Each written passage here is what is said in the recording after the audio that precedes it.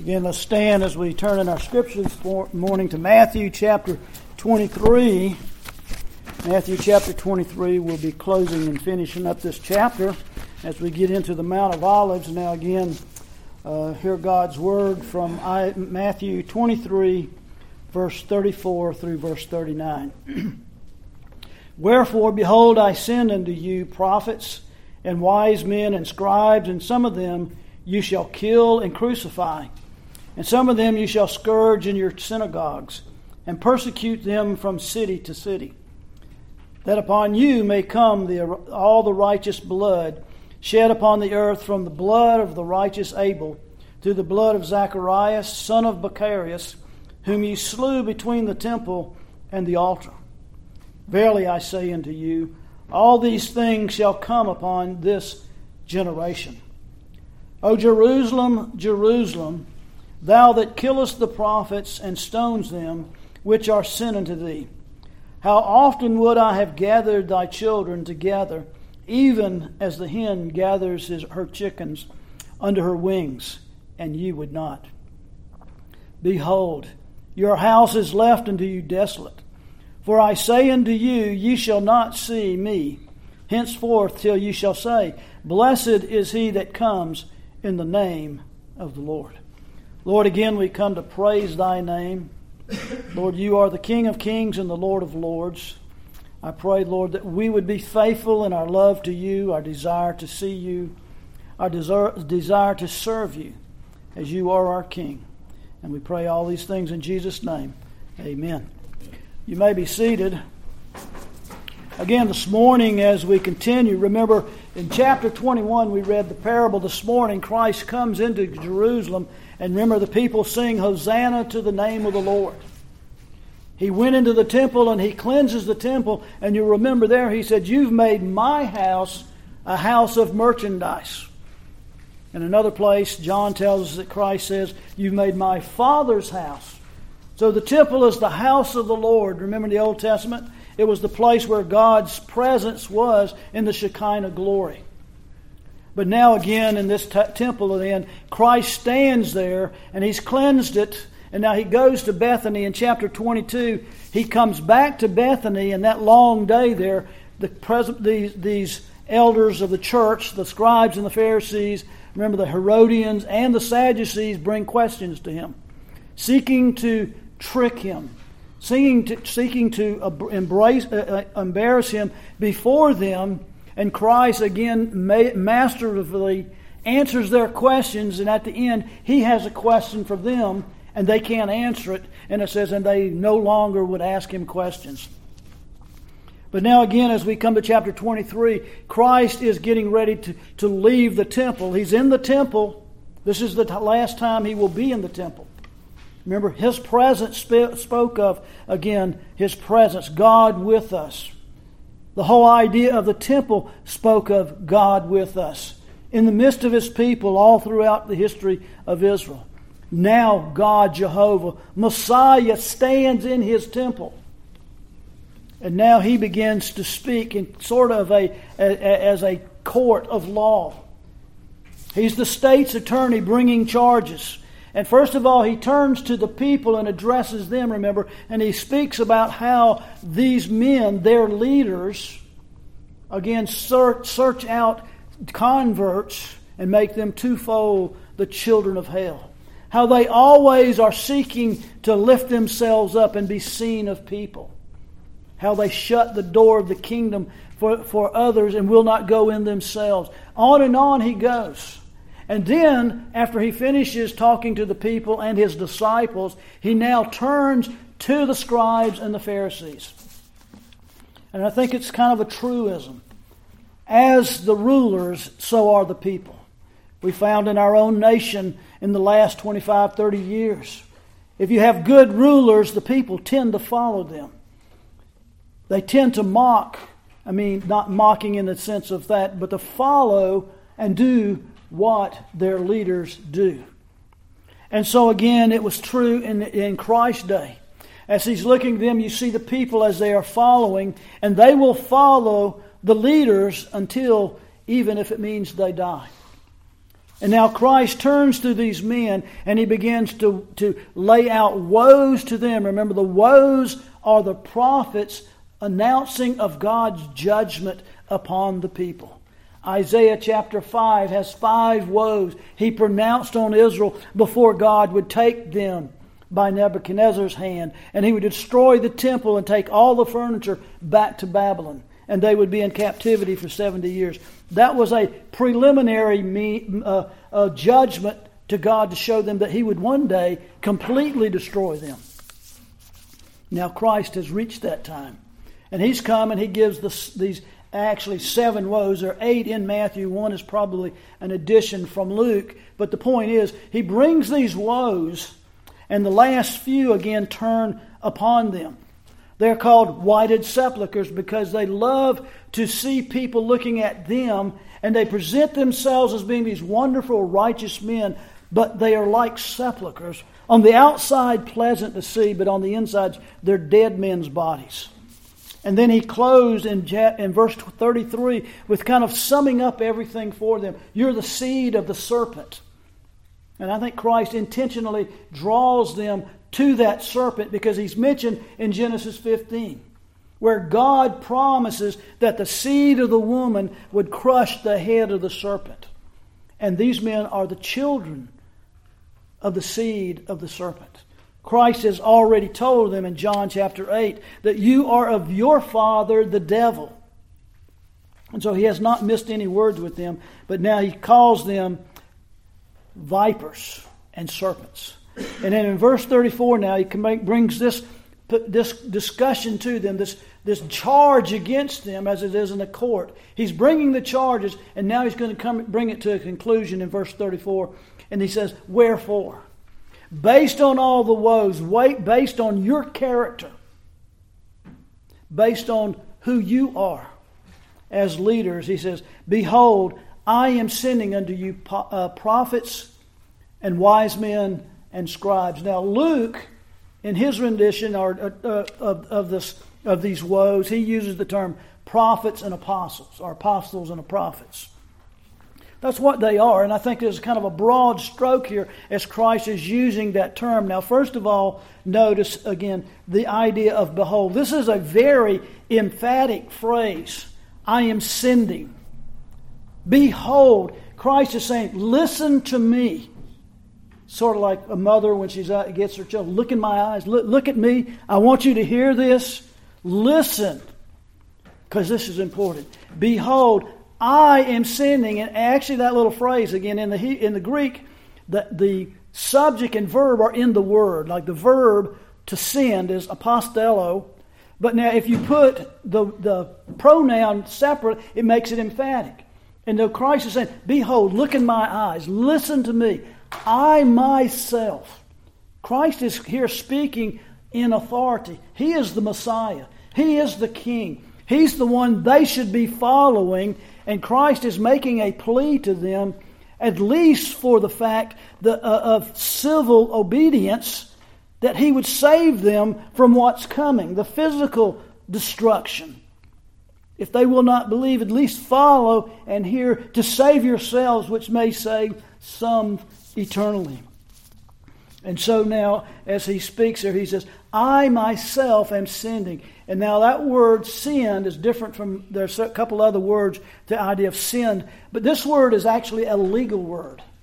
It's the word we get, apostles, from apostello is the word we get the noun apostles. You can be an apostle, which is not the capital A apostle. And there were others who were called apostles who were not of the 12. But the point is, an apostle was a person who was legally designated to speak in behalf for somebody else. They were sent with a commission. When a king sent a person out, he was called an apostle. He sent somebody who had legal abilities to speak in his behalf. And so what Christ says, I myself, we might even put in there, I'm the King, the Son of God. I am sending. And I am sending. He says already, he's got the apostles there, those that he's chosen, these men who are called apostles, and he's sending them out. upon the earth. Now, the word earth in the Greek can be translated land, and Christ in there, I think in the context, it probably would be better to translate it the land of Israel. I'm sending my apostles, my designated speakers, and that would be apostles. And it appears that there were some who were called New Testament prophets. And then the idea of scribes, I believe he's probably referring there to those who will be scribing or writing the scriptures who are not by office apostles. Luke, Jude, James, and Mark. None of those held offices, as we know, within the context of the church as official apostles. James, again, was the elder of Jerusalem. But so these are who Christ is saying, I'm sending them out in this period of time. And we understand this to be the period between Christ's resurrection and ascension until the canon of Scripture is finished. And so now, as he sends them out, notice what he does. He's telling us the future, because in verse 35 he's going to come back to the past. The future, I'm sending them out to you, and you will kill some of them. Remember, it's not long after this. Christ, again, will be dead in 3 days. He will be raised, and for 40 days he will be upon the earth, and on the 50th day will be the day of Pentecost, and 3,000 will come to know Christ. In a few more days, 5,000. These are ones he's sending out. And we find that right off, shortly after the day of Pentecost, they kill Stephen. They will kill some. They stone him, remember, and there's a man there by the name of Paul who's part of this work that Christ is speaking of. They will kill. Remember, he had letters to persecute the church until the Lord saved him. And then he becomes part of those who are persecuted. He tells us in Corinthians, he was beaten 4 or 5 times with 39 lashes. He was left for dead after they had stoned him. He was shipwrecked, and he and Barnabas were persecuted. And we find as we're going through the book of Galatians and through the Gospels, everywhere he went, the Jews had a revolution, trying to bring a revolution against him. They persecuted him. We find that again, James, the brother of Jesus Christ, becomes the elder of Jerusalem, and he's beheaded. James, the writer, the apostle, is thrown off of the pinnacle of the temple. He didn't die from it. It was about 60 to 70 feet tall. And when he hit the bottom, he didn't die, and they clubbed him to death. So you hear these people that Christ are right now speaking of. Remember, he's drawing back to them. Remember what we saw last week? He says, as they do all this pretty work on the prophets' graves, they say, if we had lived in the days of our fathers, we would never have touched the prophets. We would be right in there with them. We would have loved them. We would not be like our fathers. And Christ is drawing a picture for them that they are just like their father. And so now he said, this is what you are going to do in the future, in the short future. It's about to happen right now. Matter of fact, they're already in doing it because, remember, they're going to put Christ on the cross in 2 days. Messiah stands before them, the greatest of all prophets, the greatest of all kings, the greatest of all priests. Jesus Christ. They will put him on the cross and say, but we're not like our fathers. And again, Christ is drawing a picture to them to say, you are the worst generation of Israelite leaders who have ever lived. And when you put some people in there, you put Ahab in there and Jezebel. Of course, they were in Israel, but again, you put Jethro. He's the father of Joash. Married Athaliah. We'll talk about him in just a moment. These the wicked of all the wicked kings you can think of, these men are the top. They are the generation on which all this is coming to bear now, and God's cup of wrath is filled. And he says, and you will scourge them from the synagogues. Remember, right off in Acts, after the day of Pentecost, they take Peter and John and they scourge them in their synagogues. And so now we see in verse 35, Christ begins with a strong word to use to focus on me. He says, so that. Now that refers back to what he's just said. You are going to scourge them. You're going to kill them. You're going to be just like your fathers of old. So that. There's a reason that they are doing this. So that upon you, now this is looking at it from God's angle, not from theirs. So that upon you may come all the righteous blood shed from upon the earth from the Lord, from the blood of the righteous Abel. Again, here's talking about ever since the beginning, not just the land of Israel and the kings of Israel and there in Israel. He's talking about since the beginning of time, the first man, again, who was martyred, who was killed by the very first man who was born of Adam. Chapter 5, Adam begot a child, a man in his own image.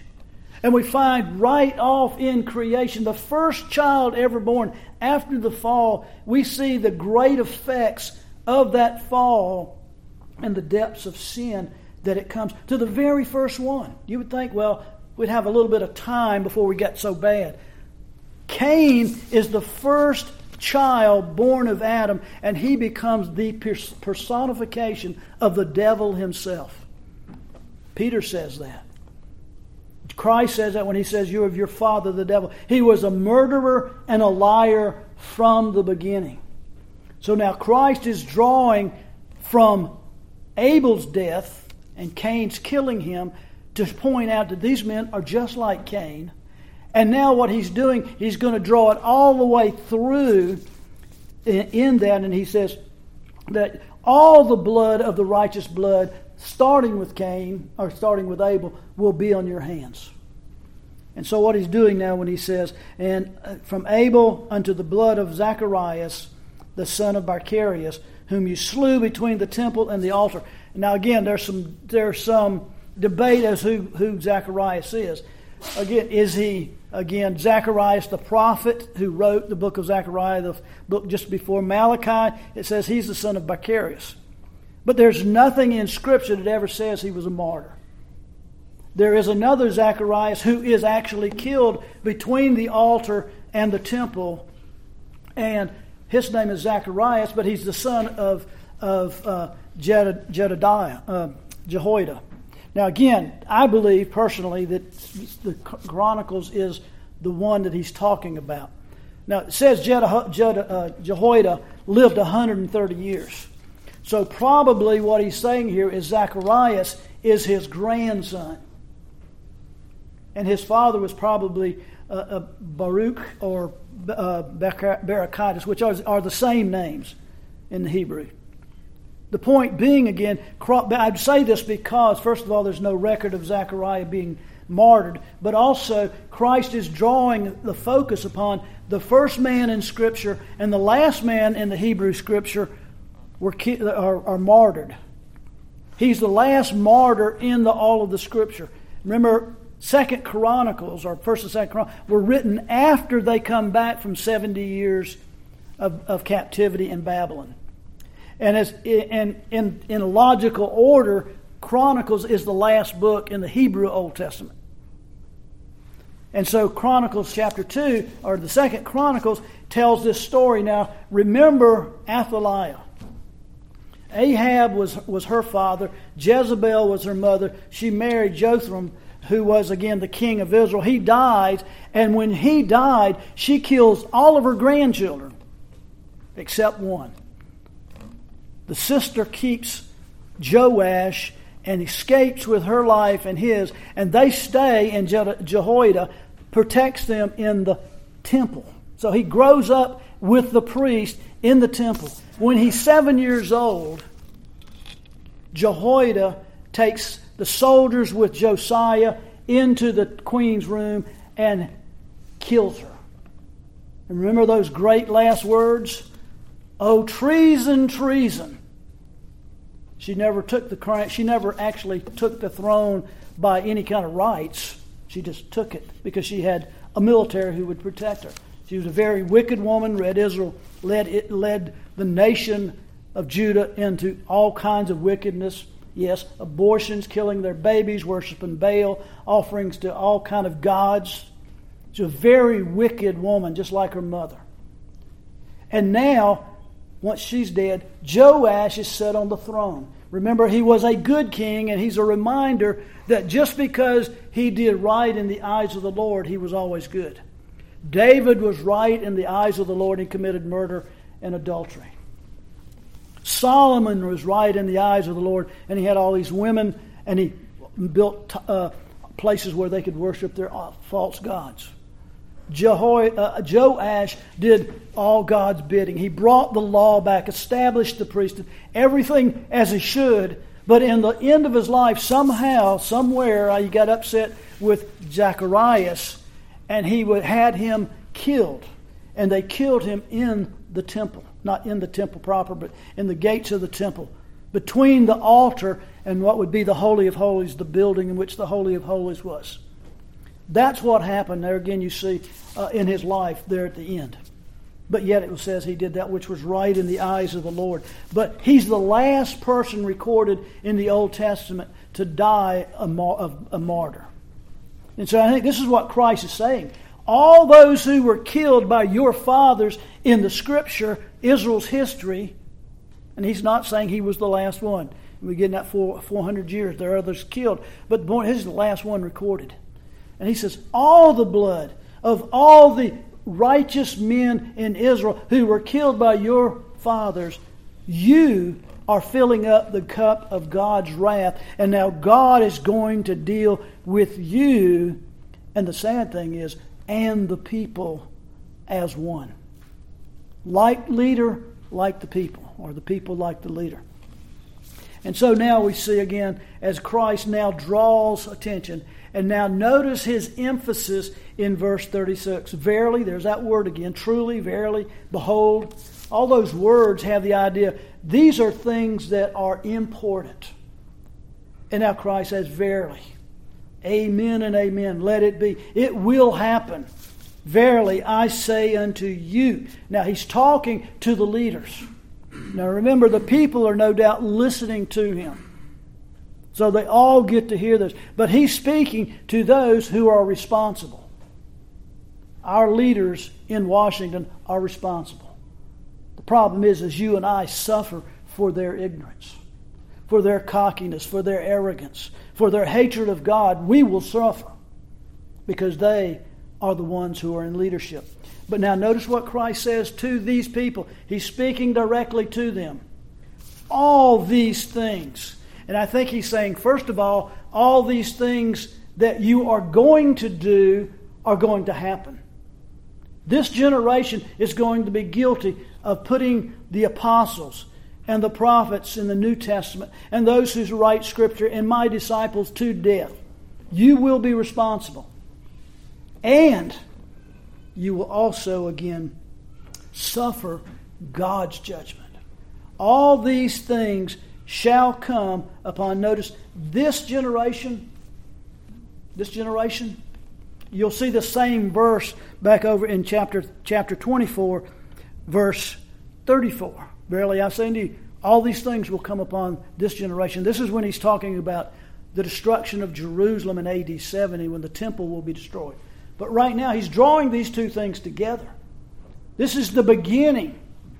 And now Christ says, all these things will come up this generation. Now in Scripture, a generation, Moses says a generation is basically 40 years. 40 years. That normally has to do with the idea of judgment, of chastening, of testing. Remember, Christ went into the desert and he fasted for 40 days and 40 nights and was tempted by the devil. I mean, he was tested for 40 days. When God destroyed the earth, we see his judgment comes and it rained upon the earth 40 days and 40 nights. Israel was in the desert for 40 years. Moses went up on the mountain, remember, and when he went up, there was a test for the people. For 40 days he was on the mountain with God and receiving his law, and when he comes back down, we see the people can't be without him.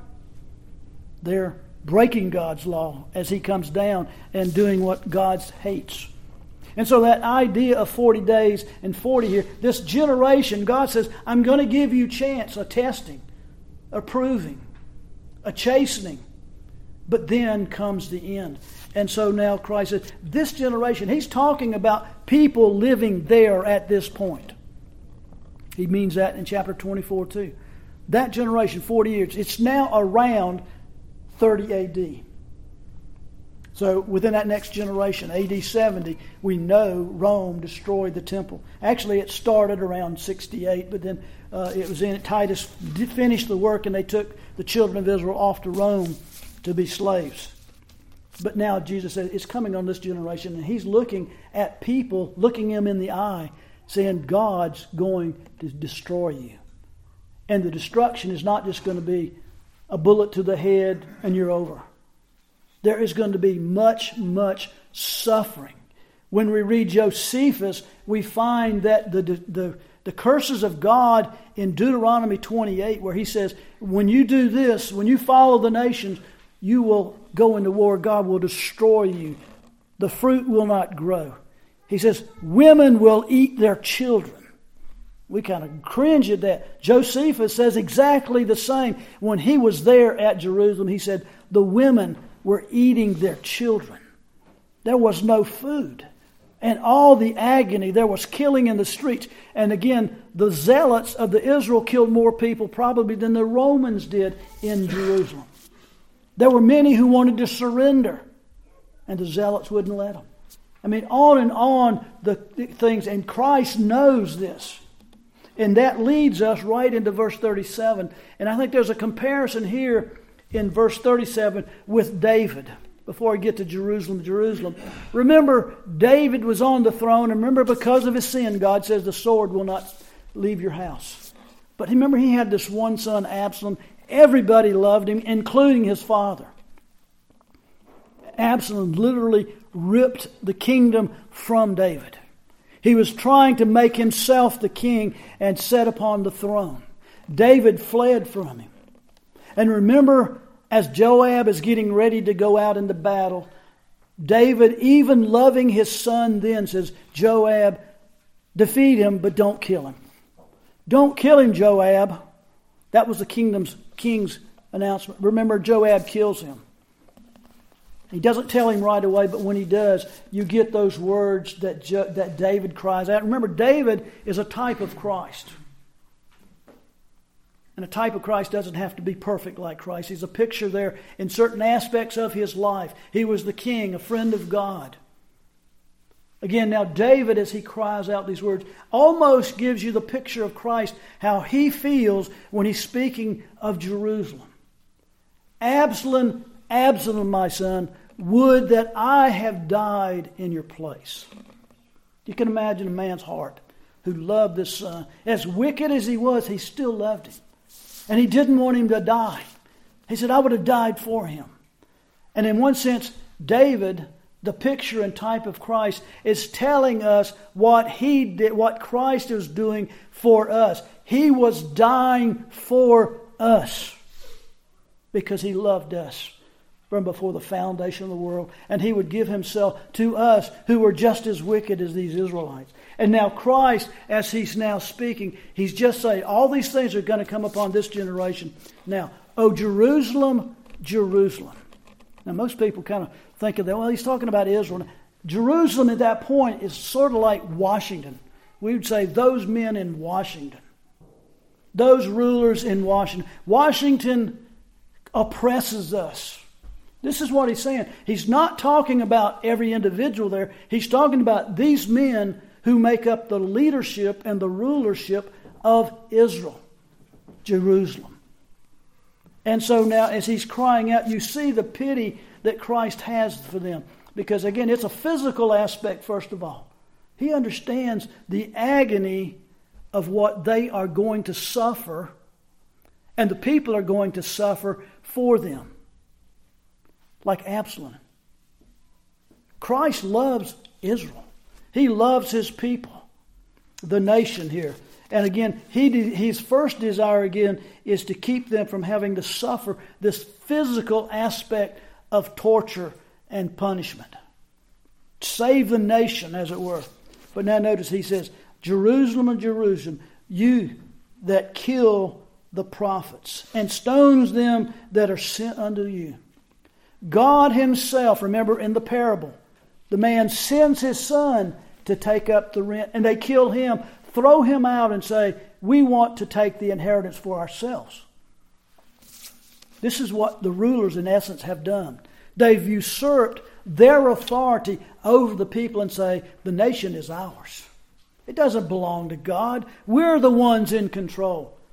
Isn't that what we say about Washington? They think that we're the ones who serve them.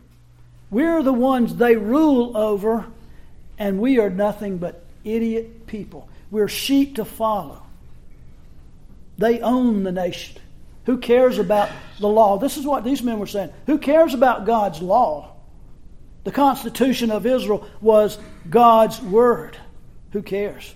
We know more than anybody. We know how to rule a nation. And so now this is what Christ is saying to them. You that kill the prophets, you kill the ones that God sends. And now he says, how often would I have gathered notice thy children? He doesn't any longer say my children. He looks upon the people as being under the rule of those that God has set up as rulers. Remember, God sets up the basis of men, says Nebuchadnezzar. These men were set in God's place to rule the people from God's word. They choose to rule rather in their own abilities and have men look upon them as being the ones. And he says, I would have gathered your children. In other words, I would have saved them. They would not have had to go through this. But, now notice, I would have gathered them, and he draws a picture. I would have gathered them together, even as a hen gathers her chickens under her wings. You know, when something happens in the chicken yard, the biddies come to the mother. No matter what the problem, she just cuddles them under her wings and protects them. Doesn't matter what's going to happen, she's going to take the brunt of whatever. This is what Christ is saying. I would have done that. I would have gathered your children just like a mother hen gathers her children. But you would not. You would not. God is counting them accountable for what is coming to pass. Remember in Scripture, God talks about the degrees of punishment in hell. Many of these people, the men who rule the world, will be in hell, have much more to pay for than those who were their subjects. God holds those he gives power and might and authority to in much more esteem, and therefore they will get much more punishment for what they do. But now here's that word again, behold. Behold, and notice the word. In 21, Christ says, you have made my house a house of merchandise. Behold, your house is left unto you desolate. That is, vacated, empty, lonesome by itself. There's nothing there. And he's talking about the temple. Christ says, your house no longer. You wanted, remember the parable again. They wanted to kill the son. Why? Because they could take the inheritance. Christ is saying, you want the building? You've got the building. I'm leaving it. The presence of God is no longer to be here. And now Jesus is drawing a graphic picture for us. If you read the Scripture here, it's one of those word pictures. Think Christ is standing in the temple area, one of the courts there. People gathered around. He says, your house is now vacated. Chapter 24, verse 1, and it says, and Jesus went out and departed from the temple. Jesus Christ, the Son of God, God of God, very God of very God, the Son of God who came to save His people from their sins. Jesus in the flesh, who is the God-man, the Messiah that all Israel had been waiting for. The leaders, and remember, the leaders were the ones who hated Him and turned the people who were following Him against Him. And it says He left the temple. No longer, never does Christ go back to the temple. He has left. He says the house is empty. God's presence no longer dwells here. I am giving you, in essence, your house. You can have it. Because it's nothing but brick and mortar, literally stones. Which will be, as we get to chapter 24, he says, you will not see one stone left upon another. If you ever understood and read about what the temple, how the temple was built, the Romans must have done something amazing. These stones, some of them are 8 and 10 and 14 feet long, 5 or 6 feet wide, stacked upon one another, and they turned them all over. Not one, literally Josephus says, not one was left standing on another. Christ left it to them, and we see now God's wrath comes upon them. But he says unto them now, your house is left empty, for I say unto you, you shall not see me henceforth till you shall say, blessed is he that comes in the name of the Lord. Now this is not a prophecy. This is an indefinite statement. He said, you will not see me until. Now, again, what's the until? That's the indefinite aspect. First of all, they will see him. Matter of fact, they will see him in 3 days as he hangs upon the cross, and they choose to welcome in Barabbas, a murderer, as Luke says, a man who hated Rome, and they choose him above welcoming Christ as their king. They made their decision here. And Christ says again to them, you make your bed, now you must sleep in it. But he says, you will not see me. And this idea of blessed, saying, blessed is he that comes in the name of the Lord. Christ here he's not saying to them, there's no hope for any of you to be saved. But he says, you will not see me. And the point is, you will not see me spiritually. I don't think he's talking about here in the visible. He comes, they will all see, he says later, when he comes in judgment, in the clouds, in Matthew 24. He's not talking about when he comes back and every eye sees him. We see him as judge, as we see him riding on the clouds in the Old Testament of judgment. But here he's saying now, those that call upon the name shall be saved. Those that see him as blessed will call upon him, and they will see him spiritually. They will enjoy fellowship and communion in their salvation of him if they call upon him. But now Christ turns from the Jews to the Gentiles. And we see Paul telling us in 2 Corinthians again, he says, even in that day, he says again, when they read Moses, he says, there's a veil over their eyes. Even in the synagogues when Paul goes to preach, and they read their scriptures, remember, he says there's a veil over their eyes. God has shut them and covered their eyes. They can't see.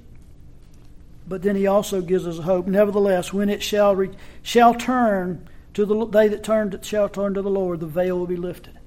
He's not saying they won't be saved. Now, I believe Paul does in chapter 11 speak of Israel coming back as a body of Jews into the church to be united. But the point is, it's true of all of us. If you do not turn to Christ, you will never welcome him. You must welcome him. You must turn upon him. And he says, and they that believe in the Lord shall be saved. And we turn to him. And this is what Christ is saying here, even in this day. Now we find after his resurrection, it says there were many Jews, meaning scribes and Pharisees, and the people that believed afterwards. We find 3,000 coming at Pentecost, 5,000 shortly after. We see that over 400 people saw Jesus at one time. We see the growth of the church there. But when you look at Israel itself, there were several million people living in Judah.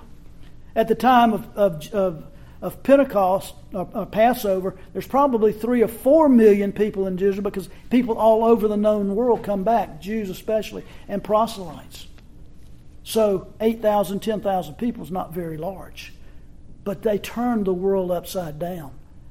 And God, again, destroys Israel. They were the worst generation that has ever lived. There have been bad people, and it wasn't bad because of how many people died or not. Other people have killed many more. In China, they tell us Mao and his followers have probably killed as many as 100 million. The Russians killed 30, 40 million in World War II. I read something about Khrushchev, who lived in our day and time, or at least most of us day and time, killed several million in Russia. More than it happened. It wasn't the number. It was the circumstances and who they had sinned against. These were God's people. The leaders were to lead them in righteousness. And they were guilty of the blood of all the martyrs of the church. And there was a straight line from Genesis 3:15, the seed of the woman and the seed of the serpent battling. And now it had reached its peak. And now the Son of God would come and he would crush Satan's head there at Calvary. And those that put Christ upon that cross and were responsible would take forth, God says, you will be responsible. You and I benefit from these wickedness of these men. God causes the sin of men to glorify Him. And now again, it was because they had rejected, God now brings salvation to you and I. This is what He's talking about here. Christ was not defeated because He loved Jerusalem, and He really did care about His people. But at the same time, He had come to save His people, which was all the elect from all time. And He did. He fulfilled the Father's wishes. He obeyed the Father in covenant to give Himself for those the Father would give unto Him and give the Spirit to them that they might believe. And yet, Christ mourns over their wickedness, knowing the future and trusting Him, His Father, to bring all that He had given to Him. Let's pray. Lord, we thank You for Your goodness now. We thank You for the blessings. As we see Christ and His pity for these people, yet even in pity He must pronounce judgment. Was it something that God is pleased? We find in Scripture God is not pleased with having to punish the wicked. But yet because of His justice, He judges unrighteousness. He judges sin. And Lord, You have judged us, our sin, in Christ Jesus. Lord, He came to save His people from their sins. As David cried that he could have died for Absalom, Christ has died for us. For those You have given to Him before the foundation of the world, those that You tell us that He loved before the foundation of the world, who were just as great as sinners as any sinner that has ever lived. Yet, Christ died for us because He loved us. And why did He love us? The most we can say is what Scripture says, because He loved us. There was nothing in us that was lovely, pleasing. We were all dead in trespasses and sins, unable to do anything. And yet, Lord, You died for us in our stead. And we thank You for it. In Jesus' holy name, amen.